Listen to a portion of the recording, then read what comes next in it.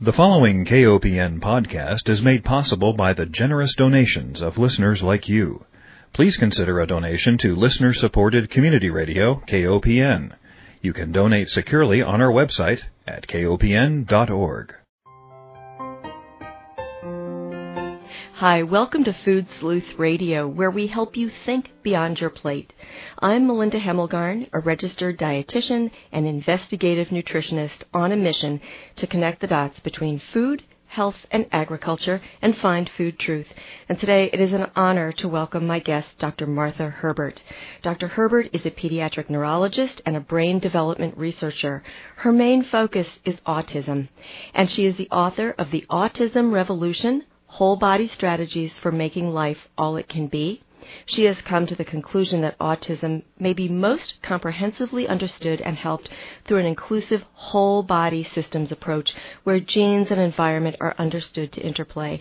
And Dr. Herbert comes to us from Harvard University. Welcome, Dr. Herbert.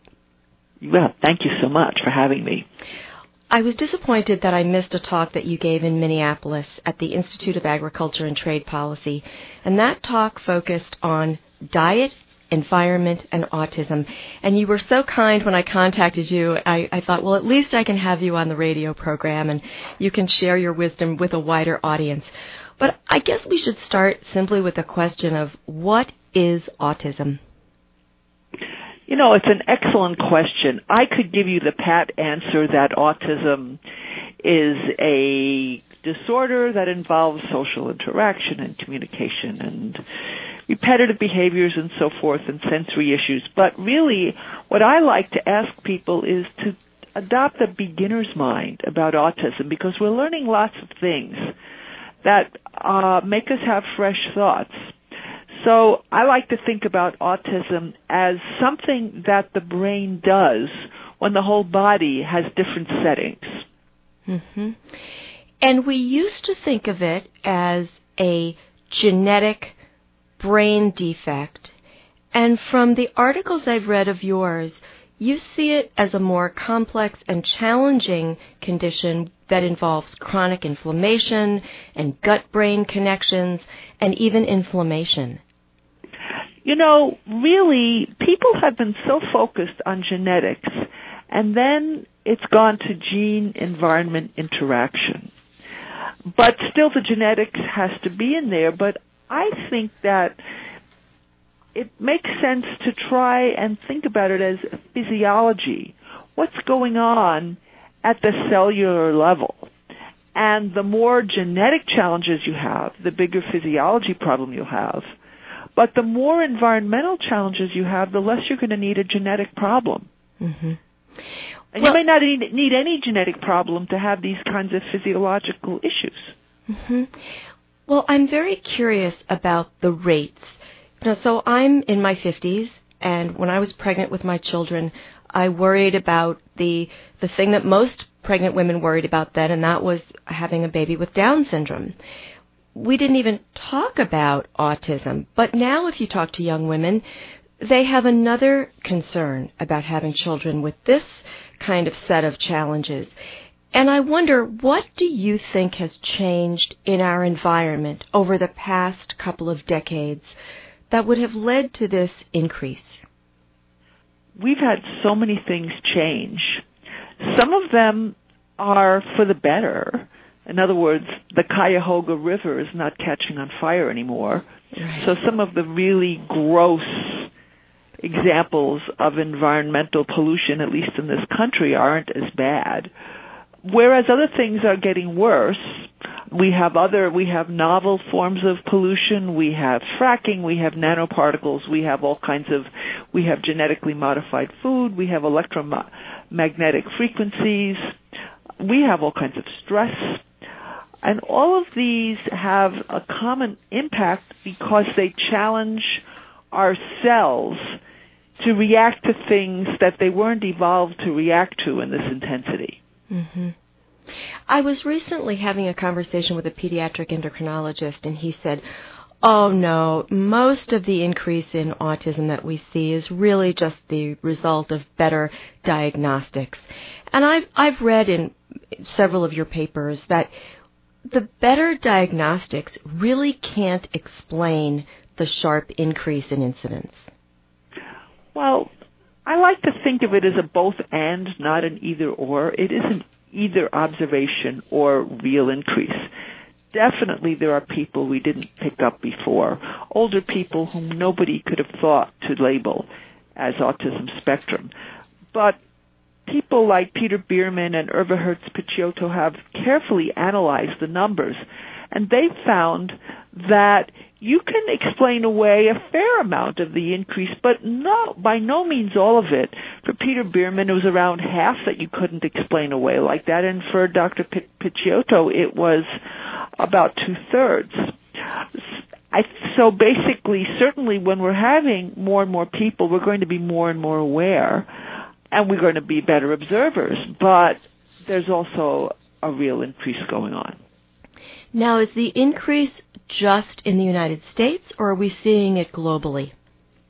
It appears to be going on globally. It isn't as if people doing studies of incidence and prevalence are all doing them the same way. So it's not like we can have a super confident, precise picture of this, but yes, it's certainly a problem outside of the United States too. Mm-hmm.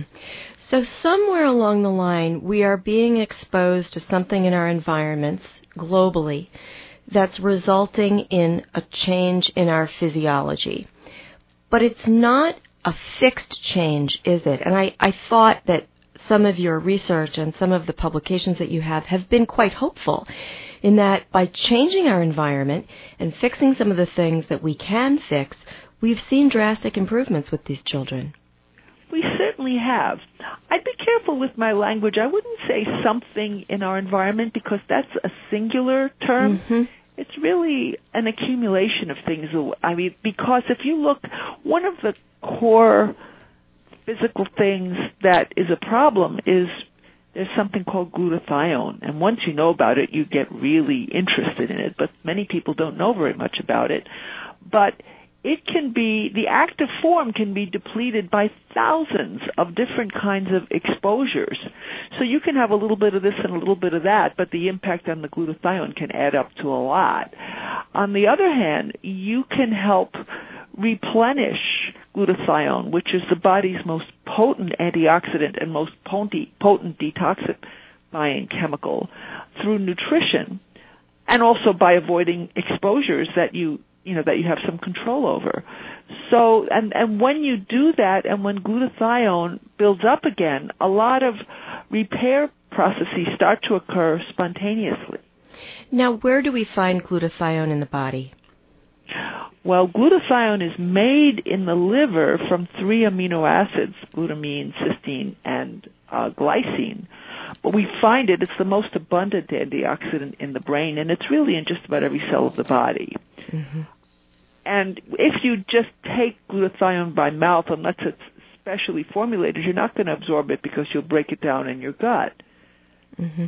People replenish it through NAC, N-acetylcysteine, but even there, a lot of the forms of it you buy over the counter in jars have already deteriorated. And some of the forms that you can buy are individually wrapped so they last better. You can get cysteine in meat, variety of other things. So it's possible to get it, and many people in the population have gene mutations that make it somewhat harder for them to keep up with replenishing it. And those are more common in autism and in people and families of people with autism. So if we wanted to replete and do the best we possibly could to get more glutathione active in our bodies, what would you recommend?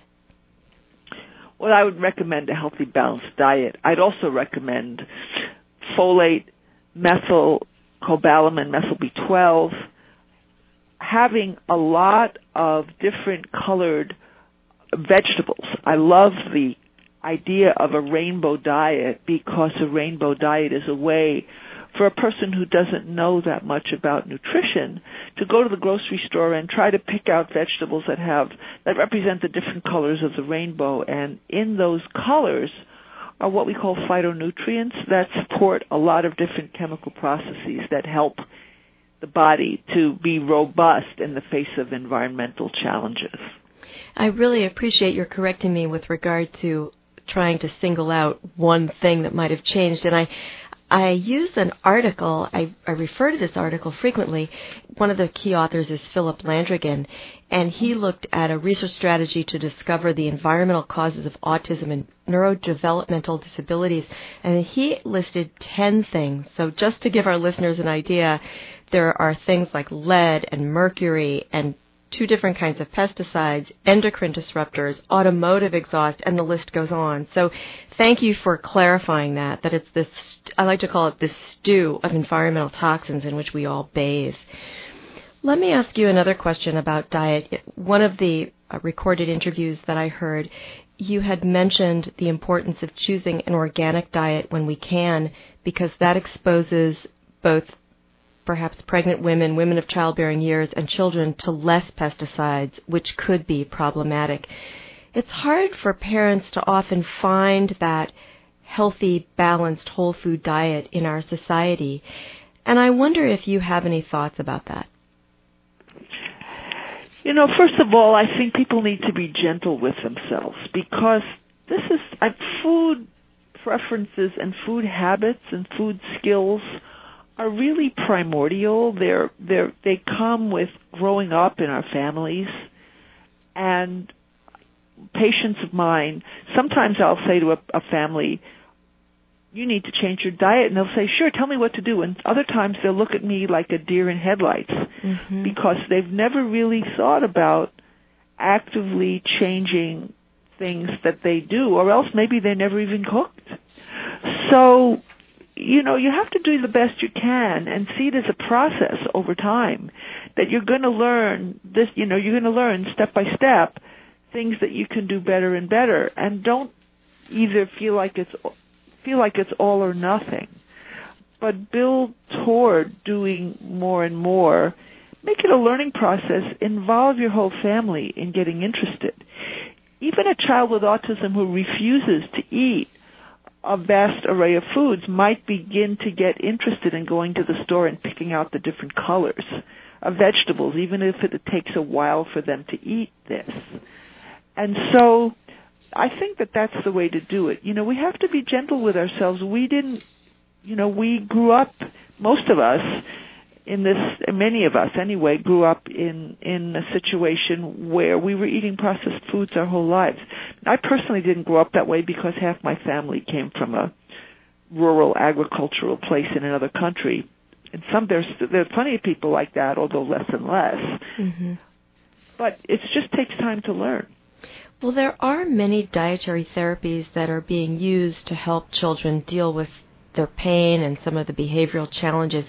Do you find that some work more effectively than others? Can I rephrase that and offer some common principles from a few of them? Of course. So one thing is, if I were going to say the single most important thing, it's try to eliminate sugar from the diet. Sugar is toxic. There's a lot of books about that. There's a book, Good Calories, Bad Calories, that recently came out that's particularly good. It does a lot of things that are not good for you, and one of the critical things is it feeds gut bugs, organisms in our intestines that are bad for us. Simple starchy foods, processed starches, are also a problem. So a number of the diets, particularly things like the specific carbohydrate diet and the GAPS diet, they go beyond the gluten-free, casein-free diet. Gluten-free just eliminates gluten, but says you can have cornstarch or other sorts of starches, potato starch to make up for it, rice. Some people find that just getting rid of those starches for a good while really helps somebody get over the hump of a lot of their problems. So taking care of your gut bugs is a really, really important thing. So that's one thing. Getting really healthy fats is another thing. So avoiding trans fats, avoiding processed foods where the fats have been degraded and are not the kinds of things that really feed our cell membranes in our bodies and in our brains. So those are two things that I think are really important, as well as the multicolored rainbow diet and lots of healthy greens, which feed the delicate cellular processes. I could go on, but that's a good start. I just want to remind our listeners that we are speaking with Dr. Martha Herbert. She is the author of The Autism Revolution, Whole Body Strategies for Making Life All It Can Be. She is a pediatric neurologist and a brain development researcher based at Harvard University. Dr. Herbert, I recently heard a researcher speak from the Monell Chemical Sensory Center in Philadelphia, and she was describing sugar as an analgesic, and how children have a much higher tolerance for it. They really like sweet foods. And that it's almost it was a cue for us developmentally that sweet foods tended to be safe, bitter ones tended to be toxic. But when we're talking about taking sugar or these simple carbohydrates out of the diet, I have two questions. One is, where do we get our energy from then? Simple energy if we're restricting carbohydrates so much, and is there a basic amount that you want to make sure your patients get? And what about the analgesic properties of sugar? Well, energy, you're a registered dietitian more than, I haven't been trained in measuring out quantities as much as you have. So, there are different ways that your body can get energy. You can get it from carbohydrates. You can also get it from fat, and an extreme version of that is the ketogenic diet, which has been used in epilepsy, not so much in autism, although some people have used it. So there's a lot of variety in how people can get their energy. And what was your other question? The analgesic properties of sugar I find to be an interesting avenue of research, where the sugar is almost a comfort. It is seen as a comfort, or children can withstand. There was some research done where children had their hands in cold water and they were able to withstand the cold temperature longer if they had a sweet food in their mouth.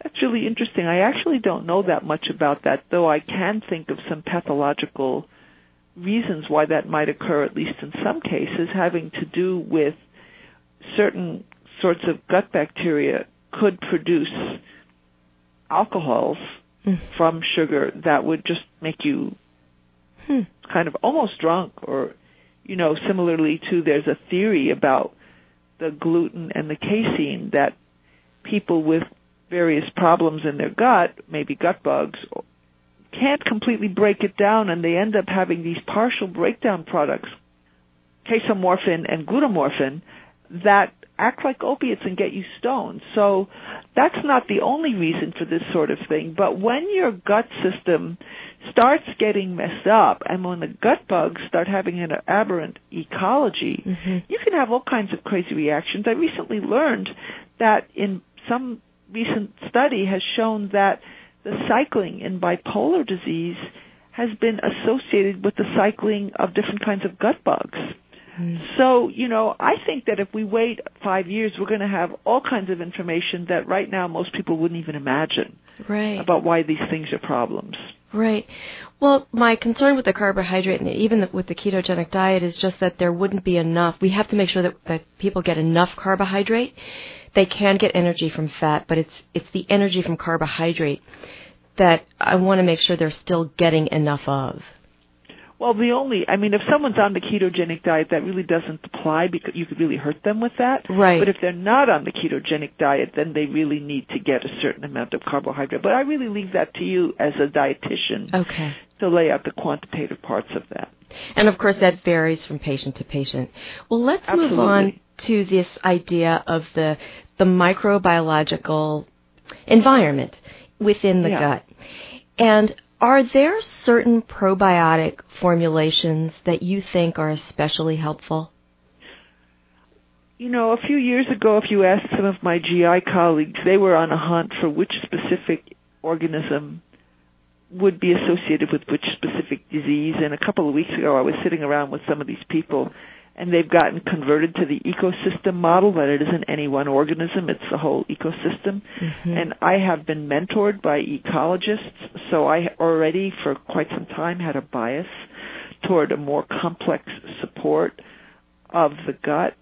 I like more formulations that have more organisms in them. Mm-hmm. I also think, I really like the body ecology diet because it teaches you how to ferment foods so that you have a much richer range, or at least potentially so, of organisms that your body takes in. And another thing is that it seems evolutionarily that it may be that you don't only need the organisms, but you need some of the proteins and other substances that these organisms produce because they help them, so to speak, take and stay there. So complex probiotics are probably better in my hunch, and getting it from cultured foods is good too. But honestly, this is growing, this whole field. The company Prothera puts out a very interesting, and Claire, Klaire, puts out a very nice newsletter with reviewing science about this. And there are other companies too, but this is something to keep your eye on. And as time goes on, we're going to have so many more studies because more and more laboratories are getting information, are getting tools, cutting-edge omics tools that are allowing them to study this in ways that 5 years ago nobody could have even imagined. Or they could have imagined, but they couldn't have pulled it off. Well, I thought it was interesting that one of the, I don't know if I should use the words risk factor, but children who had received a lot of antibiotics during their childhood, of course that's going to change the gut flora, that they might be at greater risk for developing some of these behavioral problems. Yep, and also even mothers who had a lot of antibiotics, because if you're vaginally delivered, your first gulp of organisms to populate your gut comes from your mother. And your mother may have gut flora problems too. And, we say that autism is heritable, but actually some of it may be because the gut bugs are passed between people in the family, from mother to child and between household members. Mm-hmm. That's fascinating. There's so much we don't know. Yep. It's exciting, and I'm so glad you're doing the research here because, and one of your presentations, and I should let our listeners know that your website is rich with many resources and wonderful presentations that we can sit down and go through. And it was really the pictures that you had of children who were suffering that spoke the loudest to me, because those were stories, those were images that told stories of children in pain. And when you see those pictures, I think it makes me feel even more driven to find out what's going on and how we can backpedal and make our environment safer for our children.